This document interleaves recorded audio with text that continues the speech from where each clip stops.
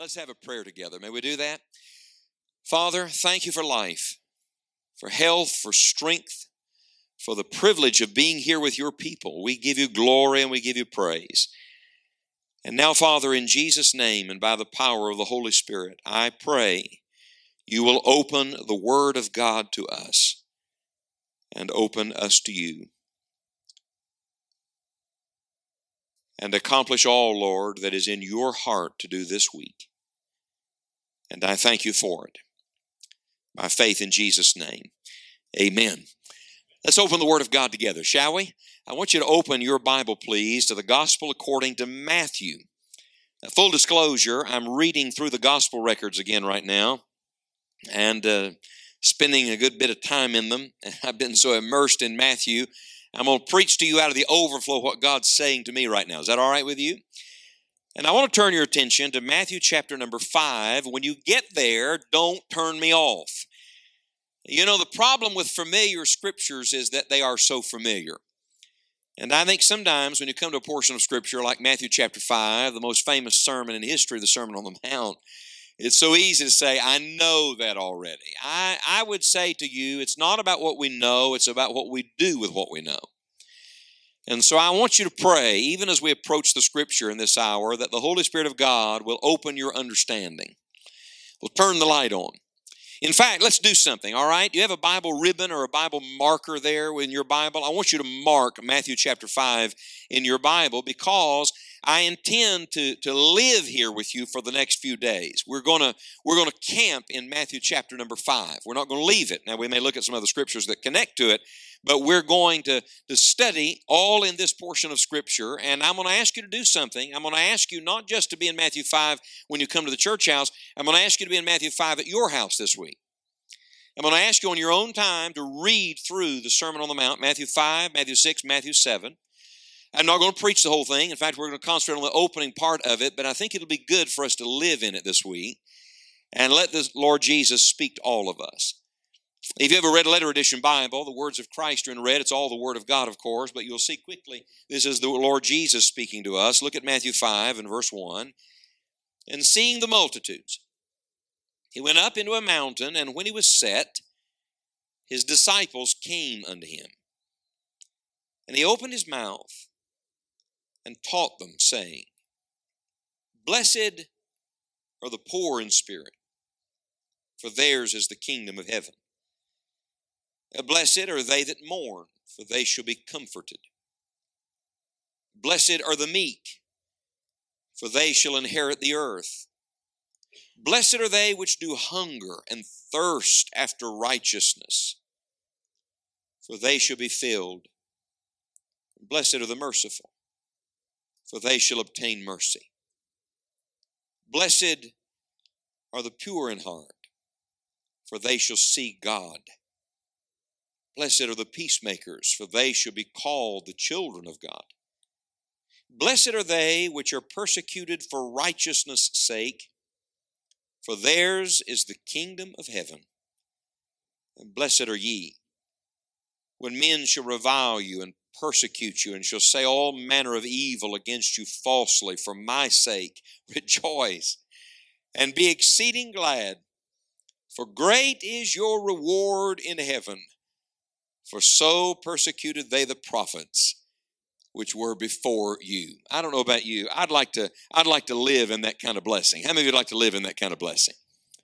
I mean, Jesus just explained how to be blessed in a cursed world, how to be happy in a miserable day, how to rejoice when everything around you is not at all what it ought to be.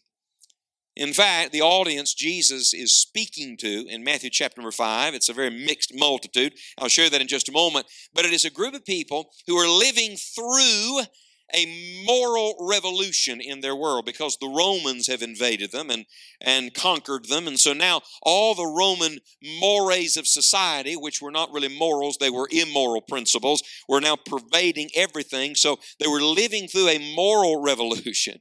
They were living in the hopes of a political revolution. Sound familiar yet?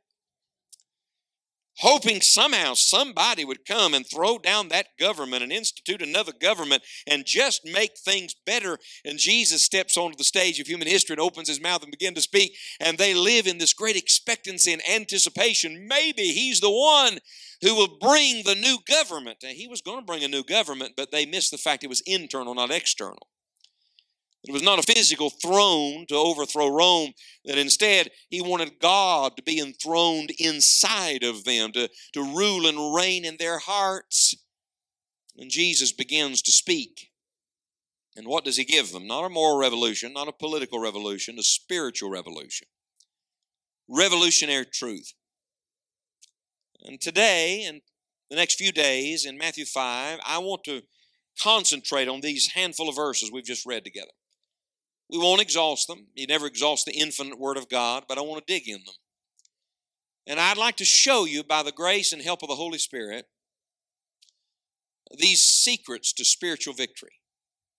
Because I'm convinced of something, that in the worst circumstances on earth, the Lord Jesus Christ has made a way so that His followers can still live in the blessing.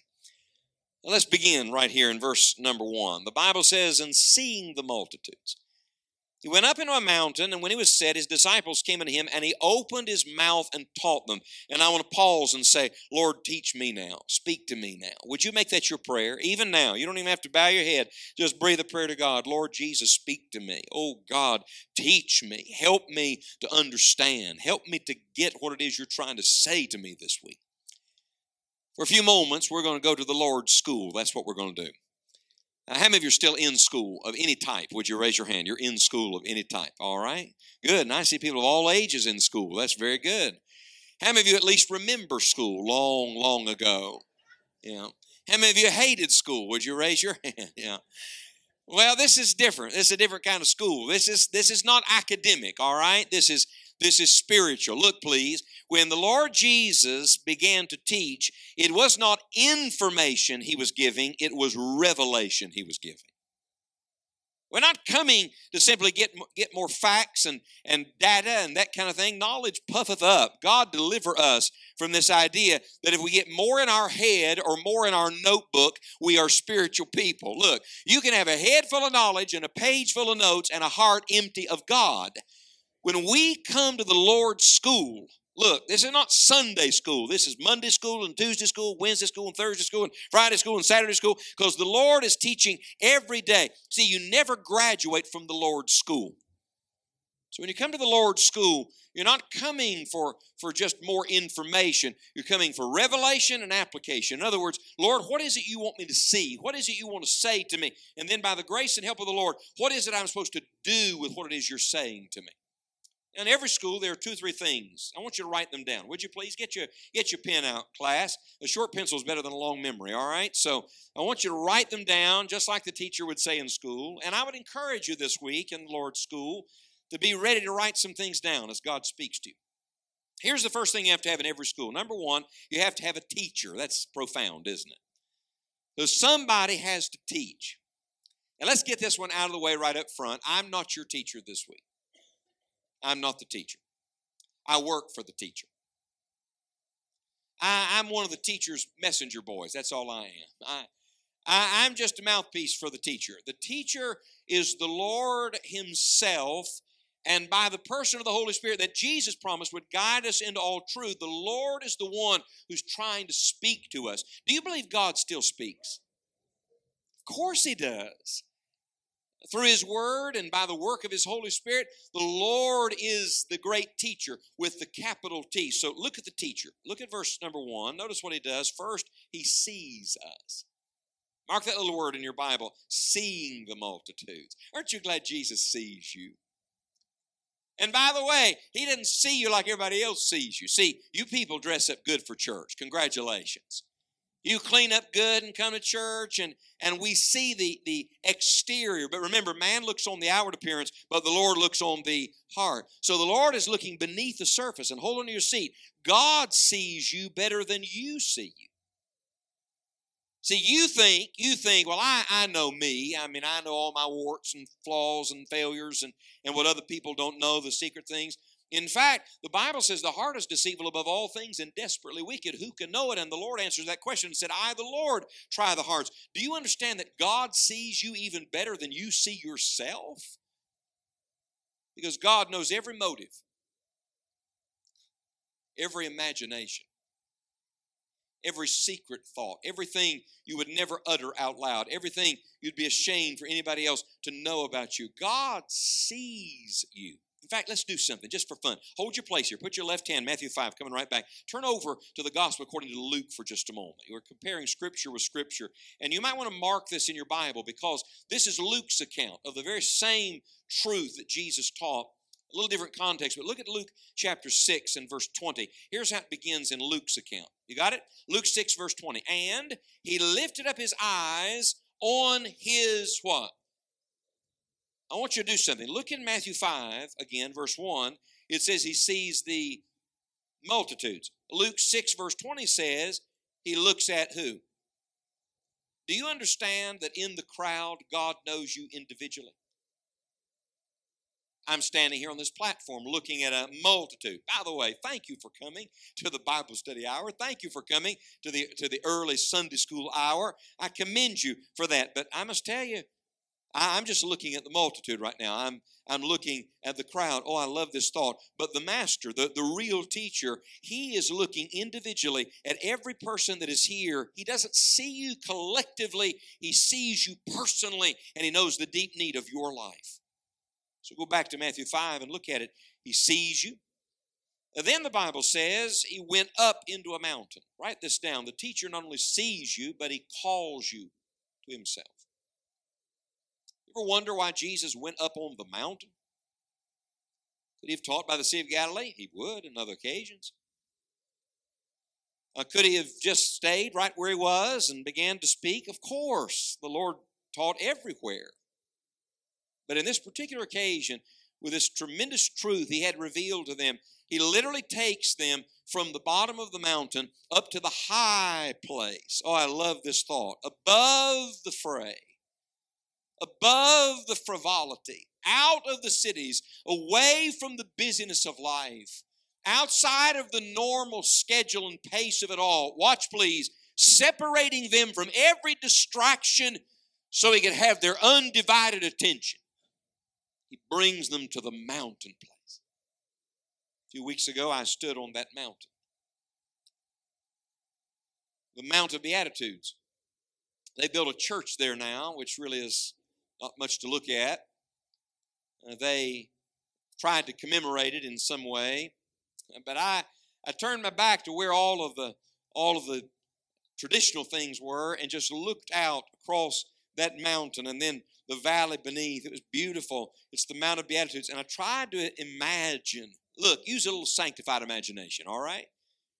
Put yourself in Jesus' sandals for just a moment and look at the multitudes surrounding him. They're seated on that mountain, and Jesus has brought them away from their homes and away from their businesses and away from the Roman government and away from their cities and villages and communities and away from their friends. And now they are seated there with no one but him. Oh, I love that picture. Can I tell you what we need this week? For some group of people, look at me please, for some group of people to say, for the next few days, I'm going to give God my undivided attention and see what it is God will say to me. Lord, speak to me. And separate me from every distraction and everything that would pull on me and keep me from your best. Oh God, speak to me. The Lord sees, the Lord calls. Look at the verse again. And when he was set.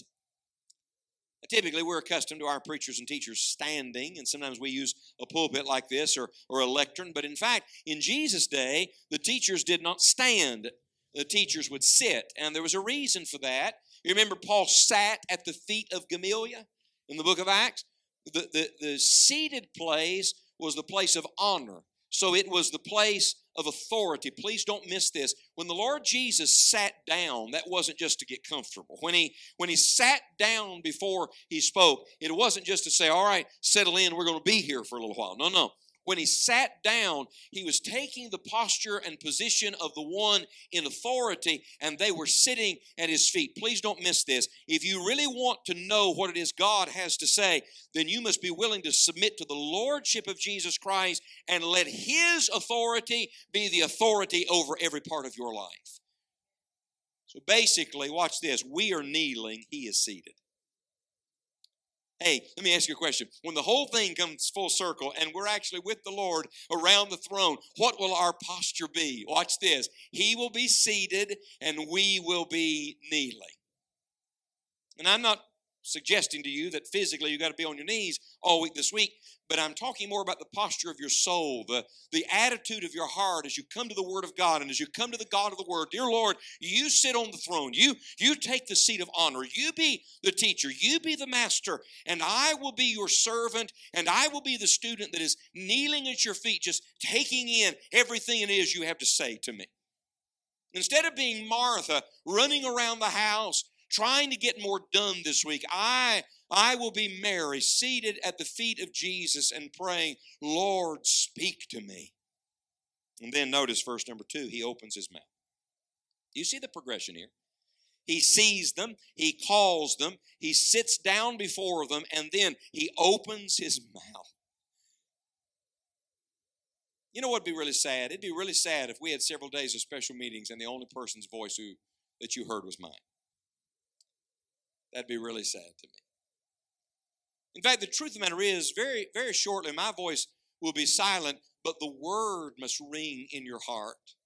And my prayer when I come to a meeting like this is not, Lord, help these people listen to me, help these people hear what I have to say. My prayer is this, dear God, let them forget me and let them forget my sermon outlines, but let them leave knowing they have heard the greater voice, the voice of Almighty God. It's like John the Baptist coming on the scene and saying, look, I'm just a voice, but I rejoice to hear the voice of the bridegroom. There's always a greater voice that is speaking. Don't be distracted by the preacher. Don't be distracted by the messenger. Look beyond the messenger. Let him be hidden behind the cross of Christ. Let him be just another man delivering truth to you, but recognize that the God of heaven is seeking to speak to you through his word. Watch this. And if he has an open mouth, we must have open ears. And we must have open hearts. Let me ask you a personal question, sir. Ma'am, let me ask you a personal question. Are you wide open to God? I mean wide open. Can God say anything he needs to say to you the next few days? Let's go a little deeper. If he does speak to you, will you say yes immediately? You see, this is the point we all have to come to. So you come to the second thing. Write this down, would you please? You not only have a teacher in every school, but number 2, this is deep, right? You have students. And the Lord Jesus is the teacher. Guess who the students are? We are. You know, it's funny, but how many parents are here? Would you raise your hand? Parents? Yeah. And our children now, Morgan got married last year. And I prayed for the rapture to come before she got married. Did you know that? And God did not answer my prayer. So she got married a great young man, and they're serving the Lord. And Lauren's 20, and Grant, our youngest, how's this possible, is 17 and a senior in high school. And when we started out training our children, I had this idea, I'm the father, I'm the daddy, I'm the teacher, and they're the students. And there's a sense in which that's exactly right. Parents are supposed to teach their children. And all God's parents said, amen. But I've lived long enough now to realize that in the home, all of us have a lot to learn. Can I get another amen on that? How many of you have lived long enough to realize sometimes God will use your children to teach you things? See, we have this idea, I'm the teacher. I got something to say. And then we come to church. And people like me stand up, and sometimes we can get the attitude, well, I got something to say. Or people come in, and they sit down in comfortable seats, and they listen to a guy like me for 30 or 40 minutes, and they say, well, he's the teacher. He's the person speaking. I think we all need to turn this thing inside out and understand, look, please, that the only person who really has something to say that can change our lives forever is the Lord God himself. He that hath ears, let him hear what the Spirit says to the churches.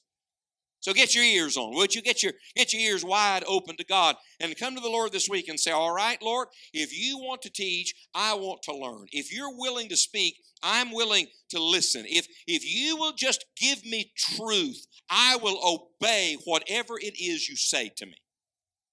Now, the multitude was quite a mixed multitude. You know chapter and verse divisions are not inspired, right? Now, I'm glad we have them, or we'd all still be looking for Matthew 5, verse 1 right now. So I'm grateful for that. But sometimes you got to read through the chapter and verse divisions to get the big picture, to get the whole context. So back up to chapter 4 just for a minute. Look at how chapter 4 ends. Look at verse number 23.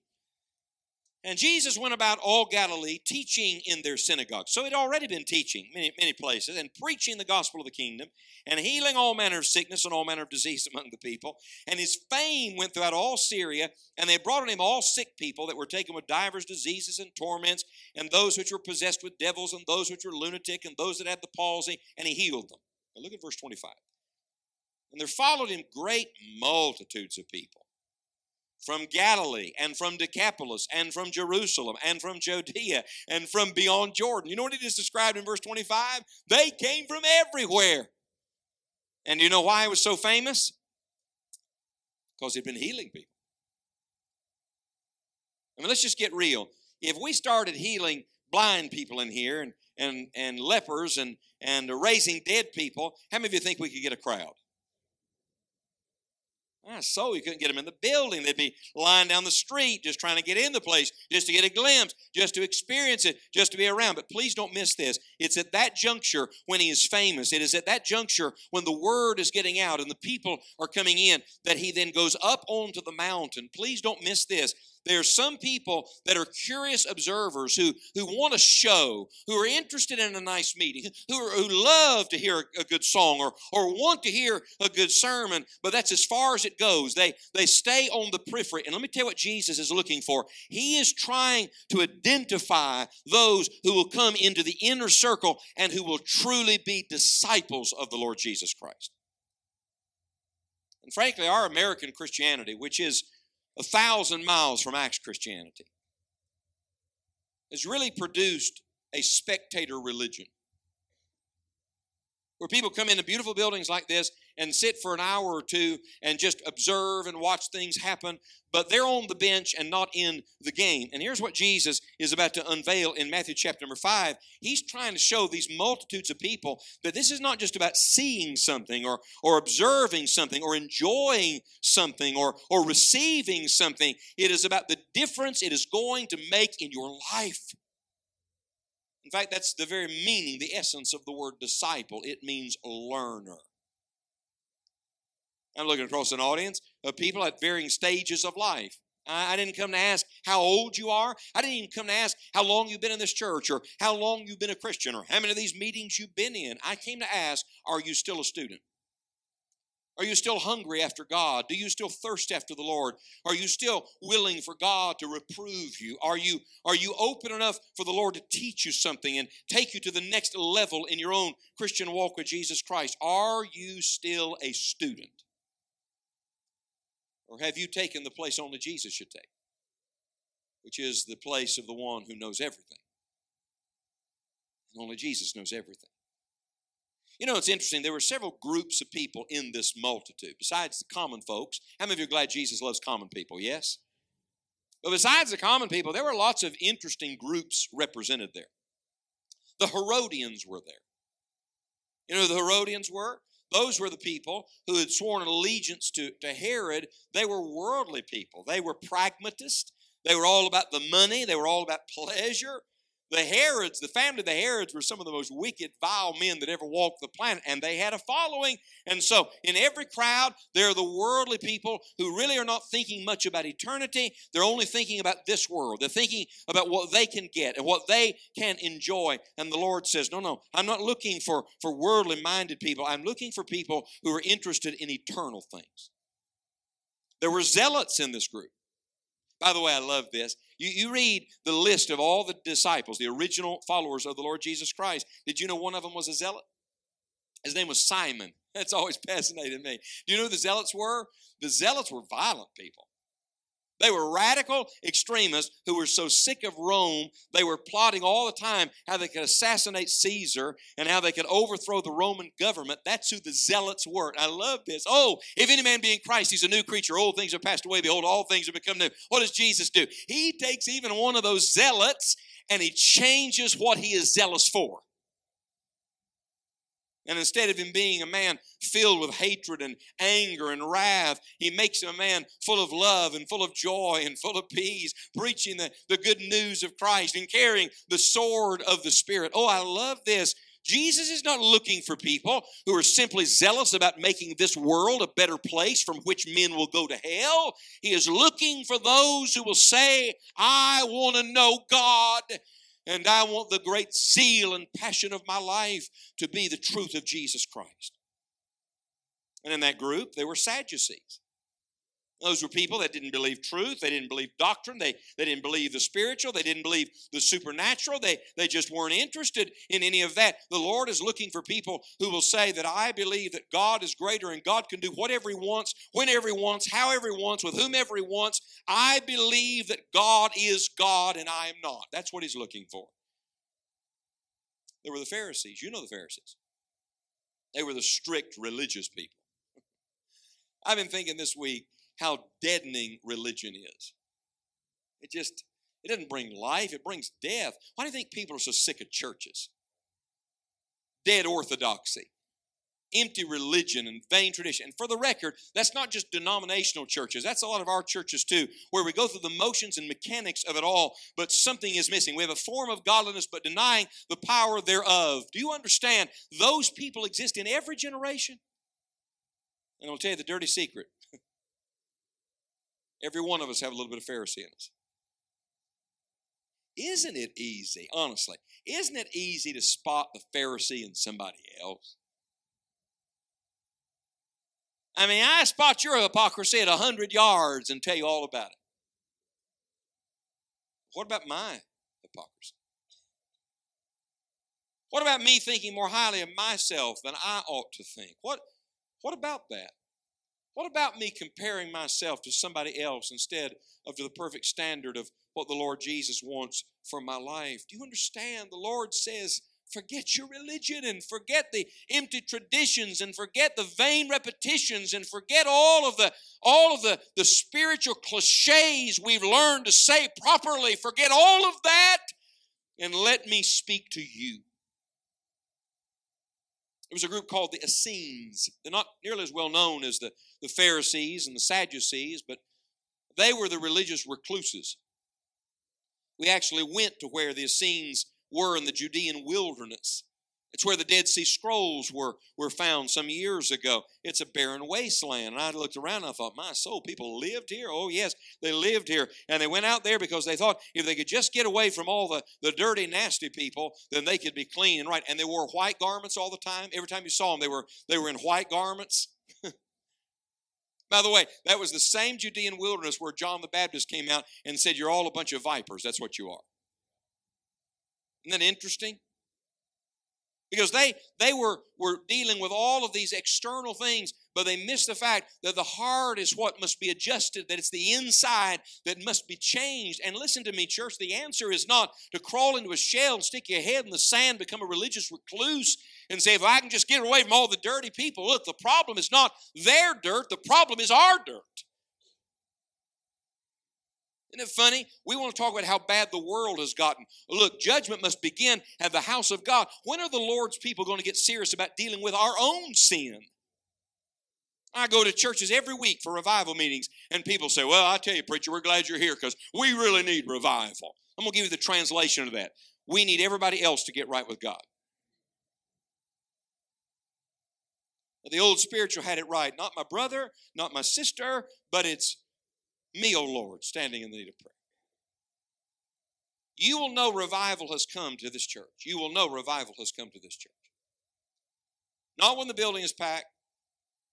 Not when lots of people are getting saved. No. You will know revival has come to this church when mature Christians start dealing with their sin and stop excusing it. when besetting sins are no longer excused or blamed on somebody else, and God's people who've been saved a while start getting thoroughly right with God and right with one another. And you know what that takes? It takes the heart of a student to say, Lord, teach me. Lord, speak to me. I want to hear your voice.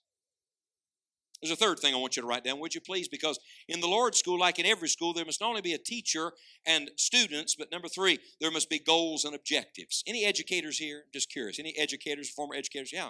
So all you educators know what I'm talking about. In a classroom, in a school, in an educational process, there's always goals. That's the ultimate you're trying to accomplish. And then there are objectives to help you reach the goals. And I love this. If you start in verse number 3, down through verse number 11, these beatitudes, these blessings, you have the goal and you have the objectives. What is the goal? The goal is always blessing. You know why that is? Because the God of the Bible is the God of blessing. Aren't you glad that you know the God of blessing? Look. Sin brings a curse. Jesus brings the blessing. What was the first thing God did in the garden when He made man? Anybody remember in the book of Genesis? Did He give him his job first? Did He tell him go name all the animals first? Read it for yourself. The book of Genesis tells us that as soon as God made man and woman, He blessed them. That's profound. From the very beginning, God was revealing that His heart was to bless man. Look, it is sin that holds back the blessing of God from our lives. So you got to deal with the sin, get everything out of God's way, so that then the blessing of the Lord can come. The goal is always blessing. And for the record, this word blessed, you should mark it. It's the first word of verse 3 and 4 and 5 and 6 and 7 and 8 and 9 and 10 and 11. Almost like the Lord wants to emphasize it, right? It's not the normal everyday word for happiness and joy. It wasn't the common word. It was the attainment of a goal, an ideal. Did you know this same word is actually used for God in the New Testament? The blessed God. Same word. You know what He's saying? Every blessing is in Him. This blessing is not a thing. It's not a formula. It's not a process. This blessing is the person of God Himself. Let me tell you who Jesus is. He's our happy Savior. And if you want to know His joy and His gladness and His fullness and His blessing, then you've got to get to Jesus. Oh, don't miss this, because the teacher is also the enabler. Do you understand that it is impossible to live in that blessing? It is impossible to apply these Beatitudes apart from a work of grace in your heart. God did not give the Beatitudes to give us one more list of rules to check off and boxes to say, I did that. He gave these Beatitudes to reveal that the great need of every man is that which only God can do in our hearts. Did you know that in Jesus' day there was a beautiful island named Cyprus? Still exists. And the Isle of Cyprus was like a great tourist destination in that day. Do you know what they called it? The Blessed Isle. The exact same word. The happy place. The insinuation was, if you can just get to Cyprus, you'll be happy. If you can just get on that island, you'll be separated from everything that is miserable, and you'll enjoy. They have all you need there. Well, the truth is no place has that. I love this. Jesus took that word and used it for His way of living. Watch, please. In a sea of sin, in a world of fallen humanity, may I tell you, Jesus Christ stands as that island of blessing and joy, and every good, glad, glorious thing is found in the person of Jesus Christ. So the goal is blessing. If the goal is blessing, what are the objectives? Would you write this down? The objectives are always obedience. Because obedience is always the way to the blessing. You don't have to seek the blessing. People say, I'm seeking God's blessing. You don't seek the blessing, friend. It's not some slot machine religion we're talking about. No. You obey God, and as you obey God, God gives the blessing. You don't work it up. You can't manufacture it. God Himself gives it. And by the way, if you obey it, you won't miss it. You will know God's best for your life. The last time I was in this church, I preached to you from the book of Revelation. Revelation chapter 1, blessed is he that readeth, and they that hear, and they that keep the word of this prophecy. Some things never change. The blessing comes to those who read the Word of God and hear the voice of God and obey the truth of God, because that's what the Lord's trying to teach us in His school. Would you bow your head with me for just a moment?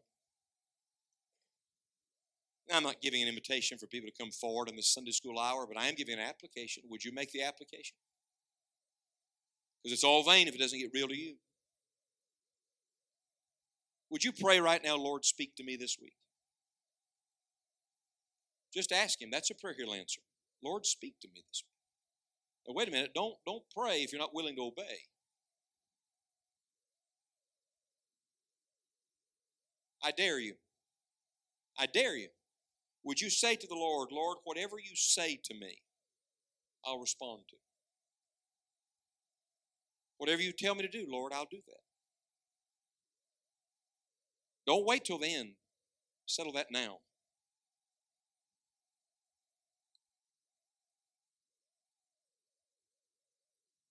Would you pray this from your heart? Lord Jesus, teach me. And give me the heart of a willing student.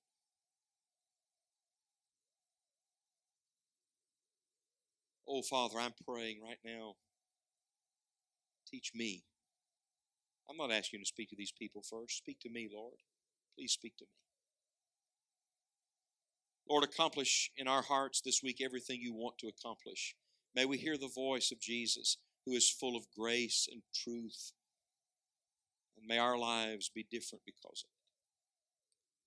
And every time we open the Word, Lord, every time we open the Word, may the Spirit of truth do exactly what Jesus promised and guide us into that truth. Father, may there be spiritual breakthroughs, and because of that, spiritual blessing this week. And I thank you for it. In Jesus' name. And all God's people said, Amen. If you would like to know more about the Lord Jesus Christ, you may contact us at the church website, gospelbaptistchurch.com, or you can go to Facebook and type in Gospel Baptist Church, Bonita Springs, Florida. Also, you could call the church office at 239-947-1285. Thank you, and God bless.